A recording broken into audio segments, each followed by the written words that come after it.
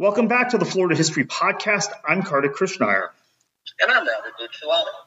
And today, Robert, we have a very special guest, a guest that really needs no introduction to our listeners and our readers, but we're going to let him introduce himself anyway, and that's Michael Grunwald from Politico and Politico Magazine, and the author of the critically acclaimed, and critically acclaimed seems like an understatement when we're talking about this specific work, the critically acclaimed book, The Swamp. Hey, I'm Michael Grunwald. I'm a senior writer at Politico Magazine, but I suspect that the reason you guys are having me on is because I think approximately a billion years ago I wrote a book called The Swamp.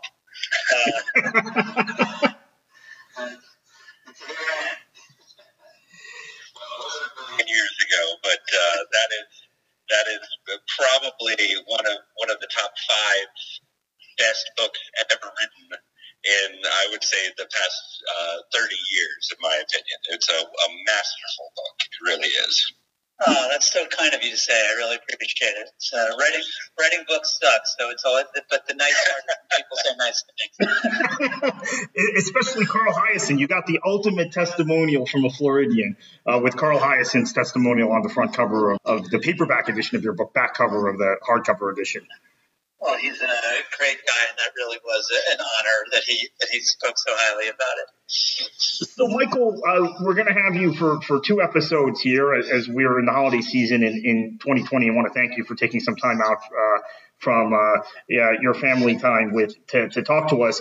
The first thing we want to discuss is the infamous Everglades Jetport, because I seem to get more questions about this topic than any other topic in Florida history, which quite frankly blows my mind. I think part of it is a lot of people have read your book, and then part of it is there are people who go out on Tamiami Trail and they see this thing out there. That's this huge thing out there today. So walk us through a little bit of the battle over this building of what was going to be the largest airport in the world at the time in the middle of the Big Cypress Swamp.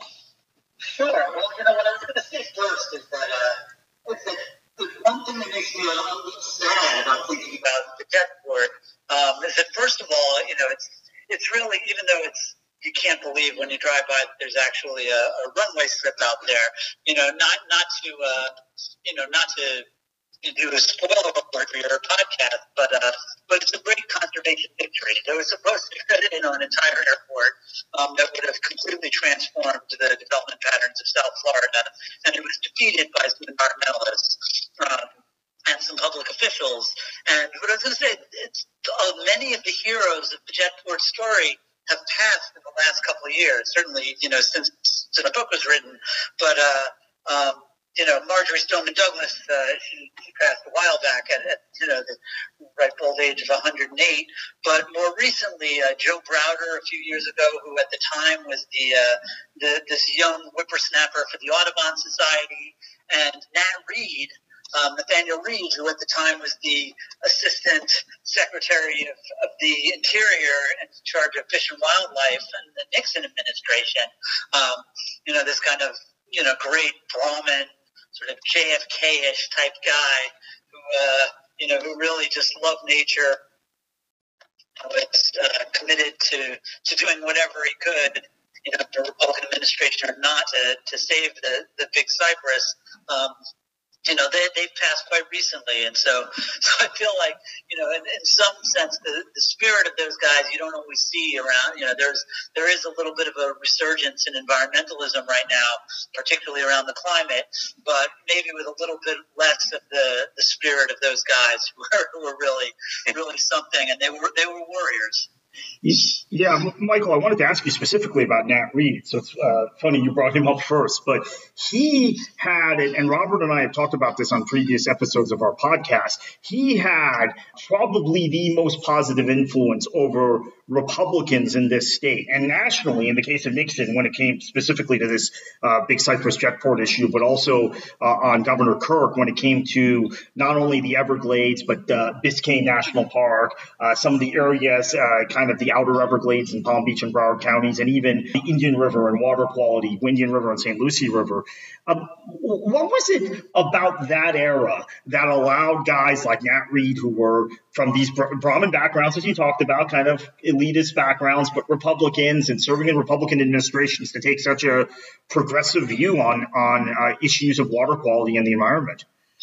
Well, I guess there are two things I would mention. I mean, first is that this was an era of, there was a real environmental awakening in the 60s and 70s. You remember that river in Cleveland caught fire, right? Bald eagles were on the edge of extinction. And I think there was a real sense that essentially humanity had soiled its own nest, right? That this is wrong. Like, something's not right here. And there really was. The first Earth Day was in 1970. And so I think there was a sense that, the air we breathe, the water we drink, the landscapes we like, were really in danger. And remember, Nixon, although, he wasn't really a particularly ardent environmentalist, he was an ardent politician, and it is a sign of the times that he signed the EPA into law, that he signed the Clean Water Act, the Clean Air Act, the Endangered Species Act. This was really a time when stuff was happening in the environmental space.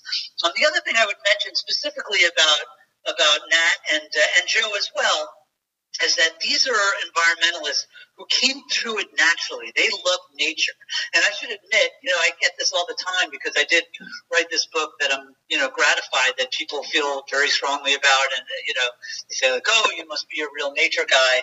And the honest truth is I'm not. I'm a reporter. In that case, I was a historian.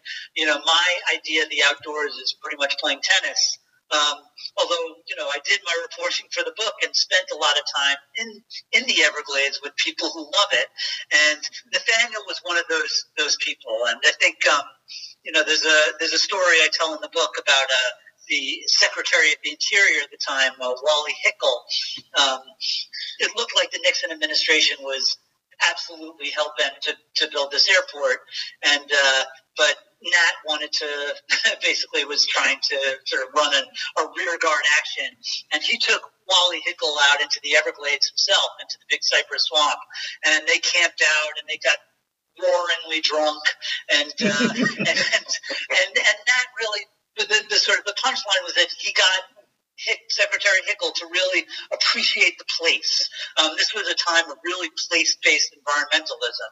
That because climate is a global thing where it's kind of a numbers game. How many emissions? How much carbon do we pump into the atmosphere? It's a little bit different right now. But saving places like the Big Cypress Swamp was the kind of thing that came naturally to people who loved places like the Big Cypress Swamp and, who appreciated the dwarf cypress, the snakes, the frogs, the red-cockaded woodpeckers, the panthers and bears and stuff that maybe, not all of it's on the postcards. But these were people who really loved the place. You mentioned in your book the term Hollandizing of the Glades, which is what some of the developers and land speculators, et cetera, had wanted to do in the Big Cypress Swamp and the Everglades, and use that anecdote to talk about Nat Reed taking Walter Hickel out into the Glades and making him appreciate the place. Just elaborate a little more on that battle, because there were people who felt like the Everglades were something that could be tamed the way the Dutch have tamed and reclaimed land in the Netherlands. Absolutely, and I think this is sort of what my book is about, right? Sort of the fight to reclaim the Everglades and what that really means, right? To improve it, to develop it, right? These were positive words. Like you want your child to develop. People thought you wanted the Everglades to develop too. And in fact, I remember, I hope I don't brutalize it, but there's an anecdote in my book where one of the boosters for the airport at a meeting in Miami said, "I don't know what we're fighting about. This is typical Florida real estate." And in a sense, that's true. That most of South Florida really was originally, if it wasn't all swampland, it was wetlands. I tell a lot of stories about, and we all know the jokes about, I've got a bit of Florida swampland I can sell you, and there are an incredible history of scammers and schemers selling essentially wetlands under the pretense that they're dry lands. But Florida is a place where those lies came true. And it was not insane for people to think that the Big Cypress Swamp could be a perfectly good subdivision someday. What it took was people like Nat Reed who said, no, this kind of typical Florida real estate, you look at the swamp and see a wasteland that needs to be developed. He saw something that was already paradise. It didn't need to be turned into paradise. And that was the real fight that the Jetport really, personified, because it was such a tangible place where it was like, is this entire Big Cypress Swamp? And I think. Go ahead. Oh no, I was going to agree with you. I think all Floridians really owe him a huge debt of gratitude, more than probably anybody in the Kirk administration was able to sort of shape and articulate inside the government the conservationist ideals. And he did quite a great service to the state, in my opinion. No, I think that's right. I mean, look, the reason people thought South Florida was a wasteland was because it was wet, right? That's, the book is called The Swamp. But essentially South Florida was a backwater. When the Spaniards first came, 350 years ago, they described it as liable to overflow and of no use. And that was true until they drained it, right? And now, of course, we hear about, draining the swamp. Usually they're talking about Washington, and it's seen as like a good thing to do, whether or not it's done. But most of the people who wanted to drain the swamp were progressives. It was, they were conservationists who wanted to really make use of this land God had given us. It took people like Nat Reed in the 60s and 70s who said, wait a minute, maybe this place is pretty good the way God gave it to us. Maybe we don't need to improve it. Maybe we don't need to drain the swamp. Maybe it has some use just. After stopping the Jetport, which was not an easy fight, but then Lawton Childs, who was, he got legislation in Congress to turn the entire Big Cypress Swamp into a national preserve. At the time, that was seen, 10 years earlier, that would have been seen as a ridiculous thing to do. The only problem with the Big Cypress Swamp was, why haven't we drained it yet? But pretty quickly after that, it was, how can we save it? How can we make sure it's the way it is for future generations? And that was not necessarily inevitable. There was that famous meeting in Miami where the mayor of Miami-Dade County said that Nat Reed and Joe Browder and their co-conspirators, he called them white militants. He said they were like, the rioters who were burning down cities. They were opposed to progress, which I suppose in a sense they were. It just depends what you consider progress. Would it be fair to say that, and Claude Kirk, particularly in the last few decades of his life, he made a great deal of talk about how he essentially established a conservation record in the state of Florida, and he pointed to somebody like Hayden Burns, who was his successor. Had this been developed in the early 60s, late 50s, would there have been any way that it would have stopped? It's hard to imagine it, and Claude Kirk, as much of a nut as he was, he really, what he did was he told, his great contribution to Florida conservation history was telling Nat Reed to go do your thing. And this was a time when, sewage went straight into the rivers and the lakes and the bays. This was a time when, there was really virtually no environmental law in Florida.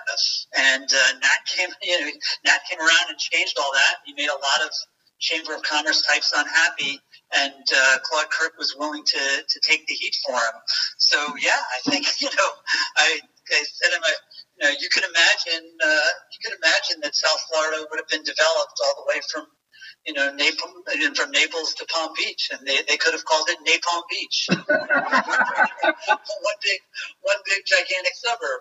Of course, what we now know, and what Nathaniel always understood, was that the aquifers that provide South Florida's drinking water sit right underneath what would have been Napalm Beach. They're right underneath the Everglades, and that that would have, at some point, there would have been an incredible environmental reckoning as the state ran out of water.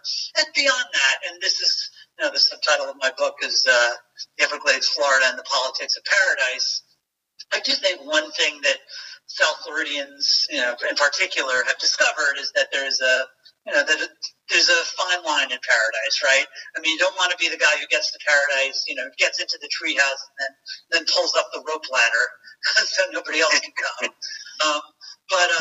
But there's certainly a sense that the threats to the Everglades, the threats to places like Big Cypress, are the same kind of essentially exurban sprawl that has created a lot of our quality of life problems down here. The overcrowded roads, the overcrowded hospitals, that kind of loss of a sense of place where, sometimes in some areas of South Florida, it just feels like the Jersey Turnpike with better weather.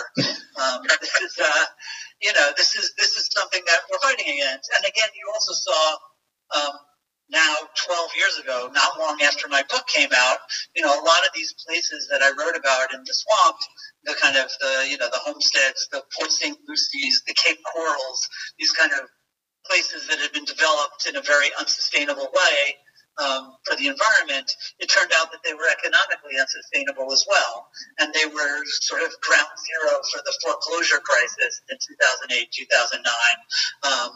So that's, I think, something that we're grappling with is, how can, just as we were 20 years ago and in some ways 50 years ago, is how can we make South Florida sustainable in a way that works for the bugs and bunnies and, panthers and gators, and works for us too.